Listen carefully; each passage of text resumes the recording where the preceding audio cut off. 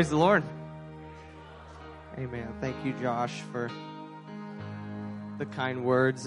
The word that I thought he would use was not passionate. I thought he would use competitive or delusional or another synonym for it. But Josh killed it last week, didn't he? Wasn't that good? Man, I love Josh to death. I love his family. He has a hunger and a burden for souls, has a burden for this church. And I was thankful for that reminder that the sum are worth it. The sum are worth it. I value our friendship very much. I'm thankful for him, thankful for his family, for Johnny and Andy, wherever they are. We always go out and get, well, not so much anymore, but we go out and we get big pretzels a lot at Applebee's. And that, it really is, especially before I got married. It's goofy, but I would look forward to Wednesday nights. Because Johnny would get so excited, and the way that he says it, it's like, will you get big pretzels with me? And he really emphasizes that I want you to do it with me.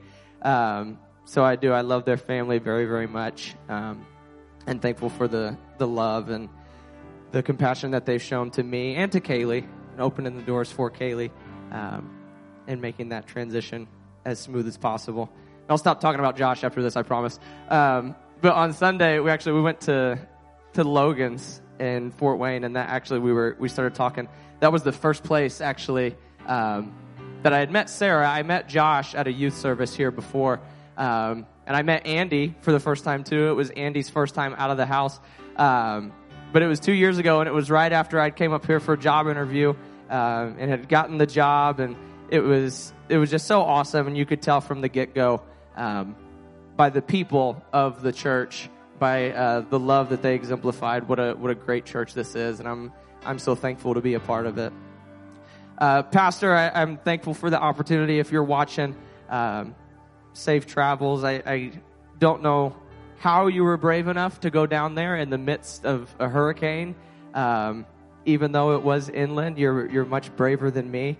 But Kaylee and I talked about it, and if we'd already paid for tickets to go to Disney World, we probably would suck it up and make our way down there anyways.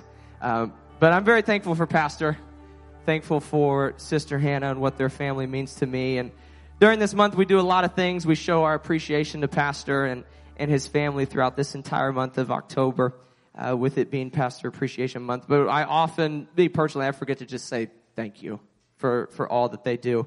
All that they do for this church, for their vision. It doesn't go unnoticed. We love you so very much. You're a power couple, a super couple. You do way, way more than what I could do. I think more than what people even realize that they do. They're kind of like Energizer bunnies, and they just go and go and go, and somehow they function off 2 hours of sleep consistently. But more importantly, they're the perfect example of Christ and Christ's love, and they show it to us in so many ways. So I'm thankful for them, thankful for what they do for this church. I'm going to get this eventually. There we go. Nope. I was really hoping I could get it one-handed. But a couple weeks ago, Pastor, he reached out to me and he asked me to speak to you guys today. When I began praying for what the Lord would have me to speak on today, I kept feeling this pull towards a particular subject, and that subject was worship. And what does worship look like? True, genuine worship, right? And it's something we're all very familiar with, right? And at first, I was like, okay, how do I go about this without preaching, the same message that everybody's heard 1,000 times when we talk about worship? And I couldn't really figure out how to approach it or, to figure out a way to relay it, and then I felt it needed to be presented. But the more I prayed and the more I studied, I actually began to think more and more about the series that we have been diving into during our Connect classes with the youth on Wednesday nights. And I know this is a class some of our adults have taken in the past, which how many are enjoying our Connection classes? Right? Aren't they awesome? I told Kaylee a couple weeks ago, I was like, man, I would so much rather, I value church, I value the service, but that's like my thing. Like that's the church right there. That's how the church began, in that close community with one another. But the more I began to study and I looked at the class that we had started, we were starting this 5 love languages for teenagers, right? And it's been something that's been so engaging, something that even the adults in our class, Zuzi, Kaylee, and myself, I think we have learned from it and have taken things from it, and it's been something that's very, very enlightening. But the more I began to study and the more I began to look and ponder how I could present what I felt God was speaking to me today, the more I thought about the fact that love and worship are actually very, very similar when you break it down and you look at the context of love and at the context of worship. And they're quite similar. And the way that we might show love to others, I think, aligns with the multiple facets of worship. Right? Worship is not just clapping your hands. It's not just, you guys can sit down, by the way. I totally realize you guys have been standing this whole time. My bad. I get going and I don't pay attention. So I apologize. But worship, right? It's more than clapping our hands. It's more than stomping your feet. It's more than standing for sometimes longer than you should on a Sunday. But true and genuine worship, right? Worship to our Creator is something that is a daily choice in our lives. The exact same way that love and the love that we show towards others is a choice, right? It requires action. Love requires action. Worship requires action. It's a conscious decision, a conscious choice of offering our adoration to the King. And if you think this is a bit of a stretch, just stick with me for a little bit. You guys know I'm not super long-winded. I told Kaylee this morning, she asked how long I was going to preach, and I said, well, I don't preach very long, and she told me that last time I actually did kind of preach a little bit long. So, but for a few short moments today, I want to look at this subject, and that subject is made to worship. Made to worship. And it's funny, last night, I typically don't sleep a whole lot the night before that I speak because of nerves, and I'll study throughout the week, and I'll put down my thoughts, I'll write them down, but I type everything out word for word because I'm afraid I'm going to forget everything, and I'm going to stand up here looking stupid trying to think of a word to say.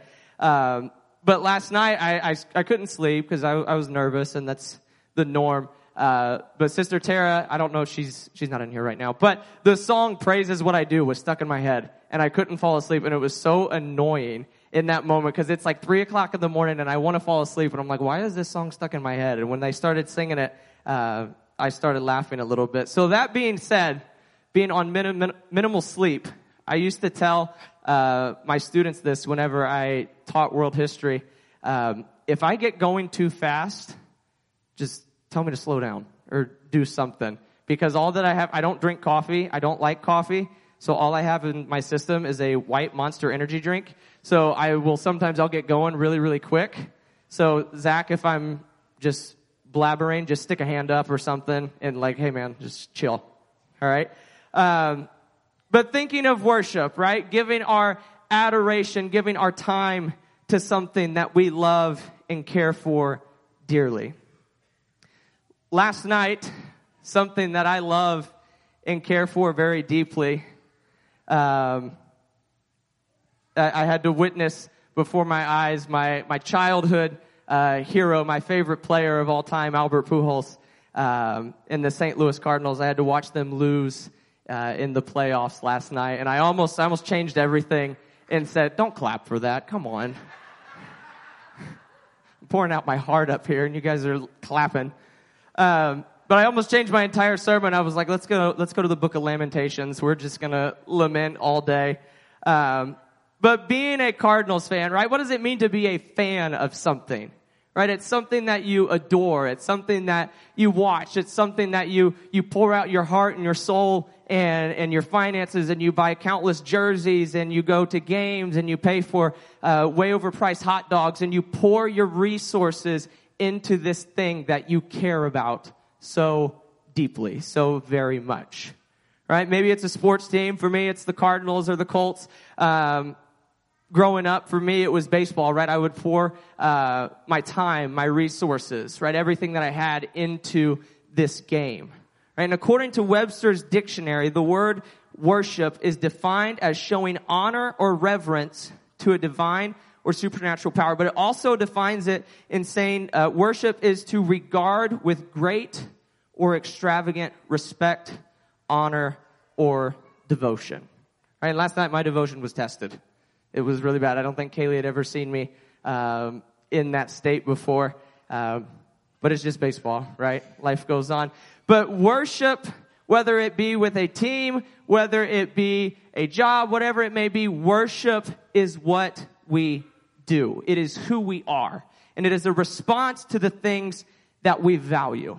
It is the time. It's the sacrifice and the effort that we put towards something that we care deeply about.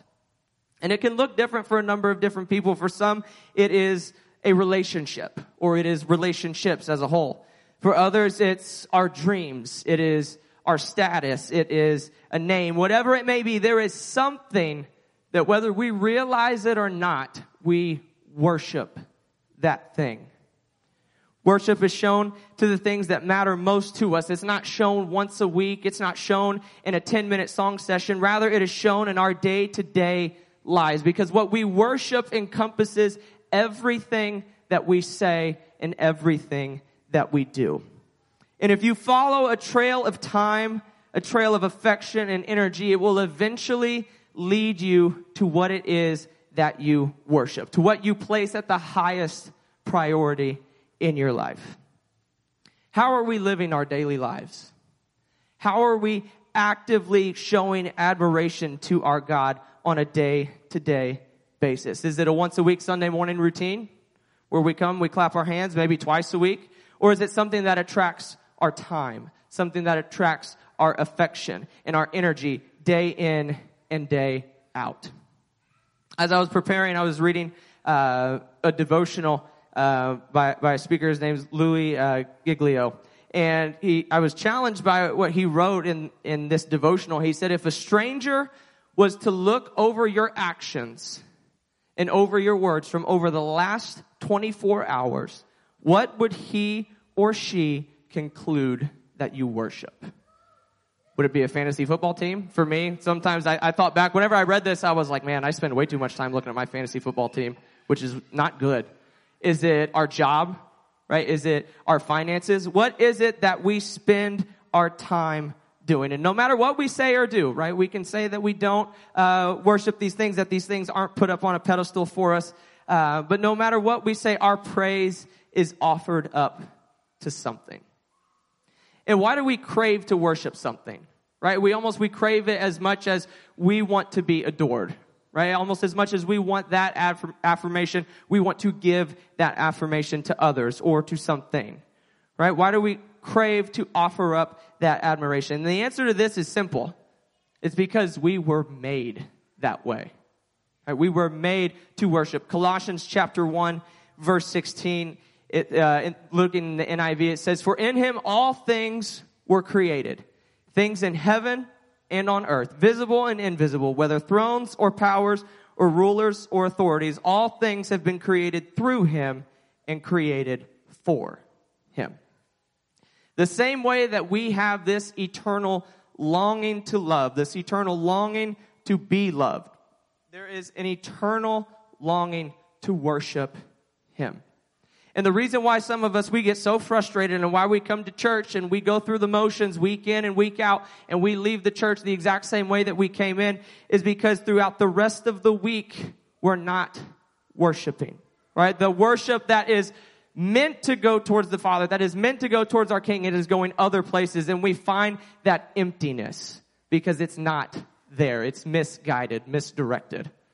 When I was growing up, there was this song that they would always play on K-Love, and I hated it. It was really, really annoying. It sounded like a Disney, teeny bop song to it, and it was called There's a God-Shaped Hole in All of Us, and it was so annoying. But the more that I look at this, it's true, right? There is a reason why we don't find that wholeness. We don't find that completeness without God, and it is because we were created not just to worship him, but we were created for him specifically.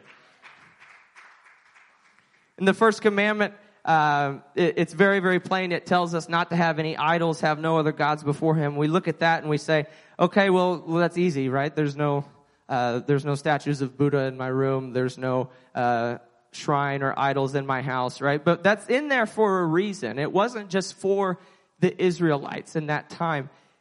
And it's number one for a reason. It's in there because we serve a jealous God who created us for him. And if we idolize and prioritize other things in our lives and we put these other things on a pedestal, then it becomes like a God to us, and it encompasses everything that we say and do as it occupies our time and all of our effort. It's because our adoration isn't going to whom it was created for. We're not designed to operate on a 7-day cycle, but rather in a moment-to-moment form of worship, in a daily walk in which our actions reflect the one of whom we are serving. Worship doesn't begin with a group activity. It begins with our individual response day by day. And when we come together each week on Sunday morning, and when we bring that focus, when we bring that praise and that worship we've had in our daily journey, we bring the same devotion that we have shown, and that's when it becomes corporate in our worship. We don't go to church just to worship, but rather we go worshiping to church. Right? Church is just as much, if not more, for him as it is for us. And sometimes we get in the routine of, what am I going to get out of this today? Right? And there's a reason for that, right? There's a reason why we have the word. There's a reason why we have preaching. But sometimes we just kind of fast forward through that 10-minute, 15-minute portion of the service where we're like, okay, we have to check off these 3 songs. And then if we sing those and then we're done, okay, then I can sit back and I can get what I want out of the service. I can be talked to. But the reality is, church, and whenever we gather here together, that moment before we get what we need, it is to offer up our praise to him. That is the most important part, because without that, there is nothing. We talk about having revival in our church and in our community, and that's good, but the only way that is going to happen is if there is revival and renewal in our own hearts and in our own minds. When we come together collectively expecting the same thing. When we come to church with an expectation. Right? The church is here to give us strength, and I'm thankful for that, but the church is not here to be a shot of 5-hour energy at the beginning of the week to get you through the rest of the week so you can come crawling back next Sunday and be like, man, I hope I can just make it to Sunday, and I hope I can just do it and make it through this next week. But it is a place where we come together and we offer up our praise and our admiration to the King together as a church. But how do we do this? How is this a day in and day out commitment? How do I worship just outside of the 4 walls of the church? And as I said before, I think worship and love, I think they're very, very closely related. How we portray and show both are very closely related. The 5 ways that we show love, right? Those of you that took our 5 love languages class for adults, teens, we're taking it right now. We know what it is. We show our love through our words, right? Through touch, through giving, through our service, and through our time. So we're going to look at those 5 things today, and we'll get through it very, very quickly. Those 5 different modes, if you will, of worship, of true worship. And the first one is words, right? The words that we say, the words that we use. How many know words are important? Right? What we say is important. When we lift up our voices to the King of Kings, great things happen, and it creates an atmosphere of praise. I think it's very strategic when Jesus is talking, he's asked, how should we pray? Right? And we hear the prayer. He starts it off as, our Father who art in heaven, hallowed be thy name. It starts with these words of admiration. It starts with these words of, God, you're awesome. God, you're mighty. You're worthy. I am nothing without you. And I think that is for a reason. Because when we lift up our voices to the King of Kings, that is when we find our deliverance. An example of this can be found in Acts chapter 16. We find Paul and Silas is a pretty common passage of scripture. We find Paul and Silas, they've been arrested for healing a woman from her ailment. She was tormented by a demon, and they've been following her. Well, she was following them around and if you don't know the story, essentially Paul just gets fed up and he just turns around and he says, "Shut up, devil, just get out." Right? But they get thrown into jail, and we pick it up in verse 23. It says, "After they had been severely flogged, they were thrown into prison, and the jailer was commanded to guard them carefully. When he received these orders, he put them in the inner cell and fastened their feet in the stocks. About midnight, Paul and Silas were praying and singing hymns to God, and the other prisoners were listening. Suddenly, there was such a violent earthquake that the foundations of the prison were shaken, and at once all the prison doors flew open, and everyone's chains came loose." And like I said, this is a pretty common passage, right? It's one that we've probably heard once or twice. And we find, because of Paul and Silas's praise in the midst of their circumstance, in the midst of their trial, God delivers them from their current situation. Right? And we know that our praise and our worship, it precedes our deliverance. But I believe that in this circumstance, that these two men, Paul and Silas, the circumstance that they find themselves in, they begin worshiping with no ulterior motive. Right? I don't think that they have it in their mind that if they begin to worship and they sing this certain song and they do this certain thing, or if they hit that note just right, that the prison doors are just going to swing open in that moment and they're going to be set free. Maybe they did, but I believe that they decided in this moment that no matter what they may be going through, no matter the circumstance that they might be facing, that I am going to lift up my praises to the one who has set me free, to the one who has been there for me from day one, through the good and through the bad. And in the first week of our connection class, we talked about words and how they can be used to uplift others and how they can be used to tear down others. In the book, it talked about the importance of using uplifting words, but it also pointed out something very, very important. Giving words of affirmation is not just flattery. Right? It's not just buttering somebody up. Right? It's not just buttering up God so we can get what we want. And when we give these words with an ulterior motive behind it, or to butter someone up, then that isn't love. Rather, it's manipulation. It's what can I give in order to get something out of it. Right? And that's not worship. That's not love. It's not what can I do to get something in response. It's no, what can I do to serve you? What can I do to show you this love and this admiration that I have for you? Right? In the same way, I think this is a perfect example of true worship here from Paul and Silas, because this praise wasn't offered up in hopes of some kind of return, but in a sincere manner of thanksgiving to God, no matter what the outcome of the situation may be. I think the next day, if they still would have been in prison, I think they still would have been praising. I think a week from that day, if they were still in prison, they still would have been singing. They still would have been shouting. They still would have been lifting up their praise to God, because I'm not worshiping to get something out of it. I'm worshiping the King for who He is. Our worship can't just be our worship with our words can't just be when things are good or when we want to get something out of it, but lifting up our voice to God in spite of the situation that we might be facing, because through it, He is still God. And in a church setting, this is simple, right? We're lifting up our praise. We come up, we sing, we say words, we thank God for all that He does. So it's very, very simple. But as I said before, it goes beyond the four walls of the church. The way that I talk is a form of worship. Right? The way that I speak to others is a form of worship. The way that I speak of others is a form of worship. If I sing praises to God on Sunday and I tell Him how great and how awesome He is, and then I go throughout the rest of the week on Monday and Saturday and I speak negatively about His children and about His church, that is not worship. Right? That is just flattery. That is, God, you're great, you're awesome, you're so good. Oh, I can't believe they did this. I can't stand this person. So-and-so sat in my seat on Sunday. How dare them? Right? That is not worship. At that point, we're just offering up flattery. The second one is touch. And this is a word that is used often in the church, typically the other way around, though. We find ourselves at an altar, and we try to find ourselves at the receiving end. We're asking for a touch of God, asking Him to reach down and touch a situation and to fix everything and make it all better. So how do I worship God through touch? How do I reach Him? How do I touch Him?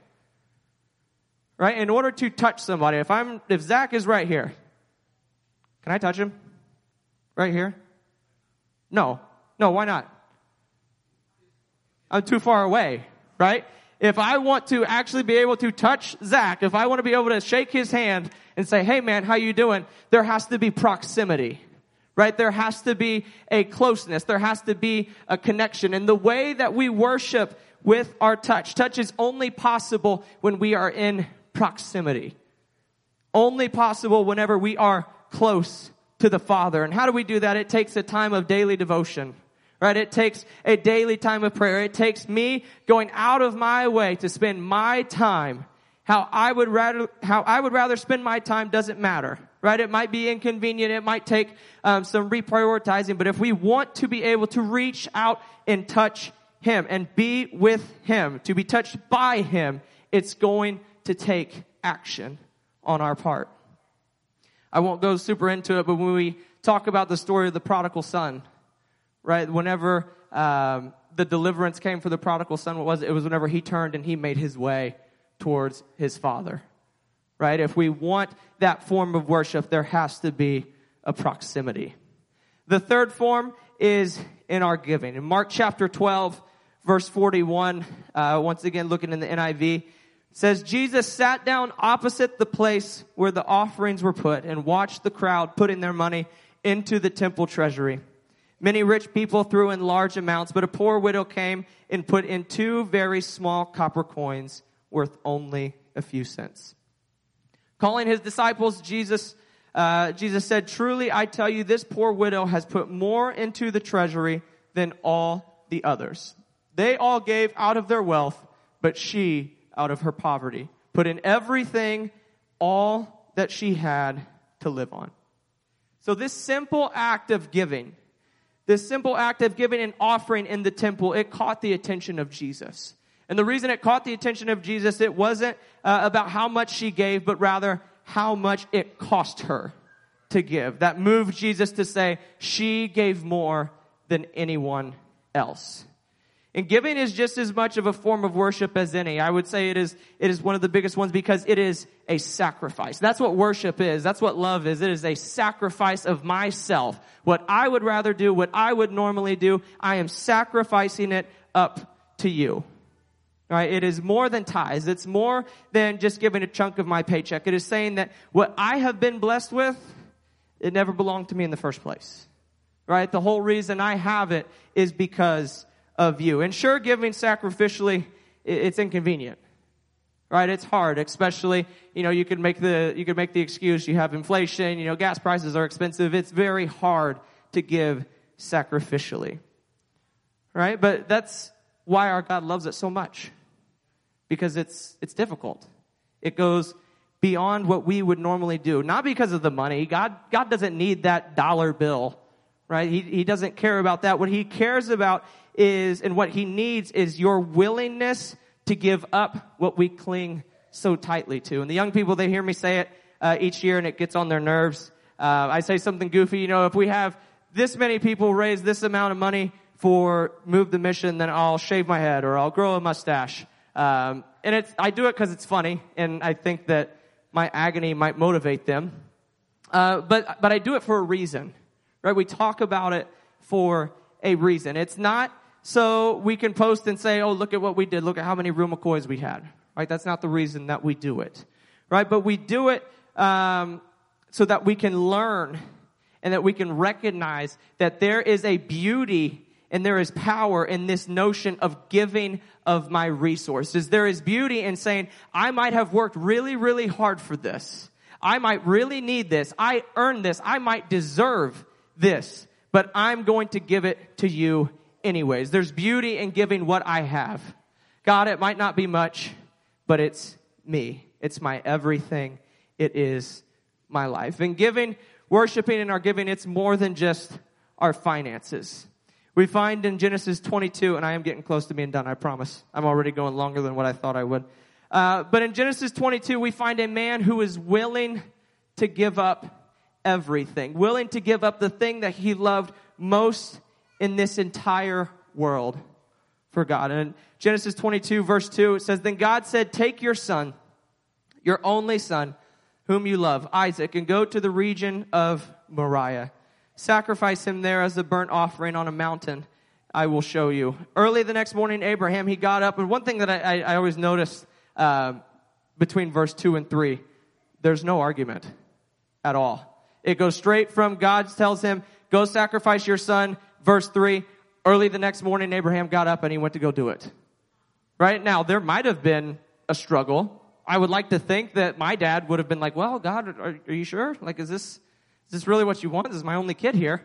Like, this is kind of a big deal. But no, the very next verse, early the next morning, Abraham got up. He loaded his donkey. He took with him 2 of his servants and his son Isaac. And when he had cut enough wood for the burnt offering, he set out for the place God had told him about. And on the 3rd day, Abraham looked up and saw the place in the distance. He said to his servants, stay here with the donkey while I and the boy go over there. We will worship and then we will come back to you. And in verse 6 and 7, we find they make their way up the mountain. They bring the wood for the burnt offering. Isaac gets a little nervous, right? And he starts asking his dad, like, hey man, where's this lamb? You're either crazy or I'm going to die. You need to give me some answers here. And Abraham, he answers, he said, God's going to provide the lamb for the burnt offering. And the 2 of them, they go up and they reach the place God had told him about. Abraham builds an altar. They arrange the wood on it and he binds his son Isaac. He lays him on the altar. And then he reached out his hand and took the knife to slay his son. But the angel of the Lord called out to him from heaven, Abraham, Abraham. Here I am, he replies. Do not lay a hand on the boy. He said, do not do anything to him. Now I know that you fear God because you have not withheld from me your one and only son. Abraham was willing to give up what was most precious to him in the entire world. He was willing to give up an answered prayer from God. If you look back earlier in this story, Abraham is praying, he's asking, he's begging God. He's been promised that he's going to have all these children. His descendants are going to outnumber the grains of sand on the beaches.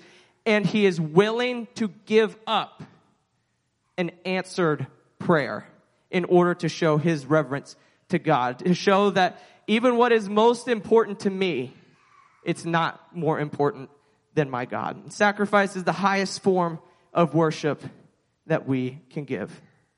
Our musicians, they can come, and you can go ahead and stand. I'm closing this thing out, I promise. Combining 4 and 5. Combining these modes of worship, 4 and 5. Our service and our time. The hardest thing to sacrifice is ourselves. It is our time, our service. It's difficult because our time is something that we'll never get back. Our time is fleeting. Our service is putting the needs of others before our own wants and even our own needs, the thing that we need in order to live. It's forgetting about convenience, forgetting about our dreams, our goals, our desire, the perfect plan that we have laid out for our own life. It is saying, this doesn't matter, your plan does. And I think the perfect example of this is shown in the life of Jesus and his humanity. Luke chapter 22, verse 41 through 43, it says, he withdrew about a stone's throw beyond them. All right, he finds himself in the Garden of Gethsemane just a short time before he's going to be arrested and crucified. And he kneels down and he prays and he says, Father, if you are willing, take this cup from me. Don't make me do this. In his humanity, he doesn't want to die. We don't want to die, right? It's something we don't want, a painful death. So he says, please, if there is anything that can be done, if there's any other way, let me keep my life. Let me keep what I want. But in his humanity, he recognizes, and this is what is so powerful. He says, not my will, but yours be done. Jesus in his humanity, he asked for another way. He asked that there can be a way that this cup can pass from him. In his flesh, he doesn't want to die. He knows the pain. He knows the suffering that lies before him. But he utters those words, not what I want, but what you want. In an act of total surrender, not what I want to do, not what is most convenient for me, but your will be done, God. I heard it preached one time that the most dangerous prayer that you can ever pray is, God, use me. Not my will, God, but what you want for me. And the reason why is because from the day that you ask him to do it, he's going to try to do it. But you know who gets in the way of it? Me. My own wants, my own desires, my own passions, what I want to do with my life. And the more that we try to control and retain what we want for our own life, the more frustrated and empty we begin to feel.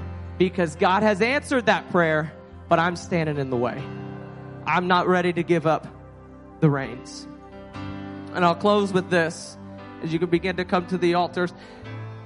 If you don't hear or remember anything else that I say today, I pray that you hear this. This God that we worship, right? This King that we offer up our adoration to, he's different. He's unlike any other. He's not like any other thing in this world. In Acts chapter 17, I don't have the verse, but in Acts chapter 17, Paul finds himself in Greece, and he mentions the many different gods that the Greeks worship. Right? All of these different gods. You have the God of the sun, God of the ocean, God of thunder, all of that good stuff.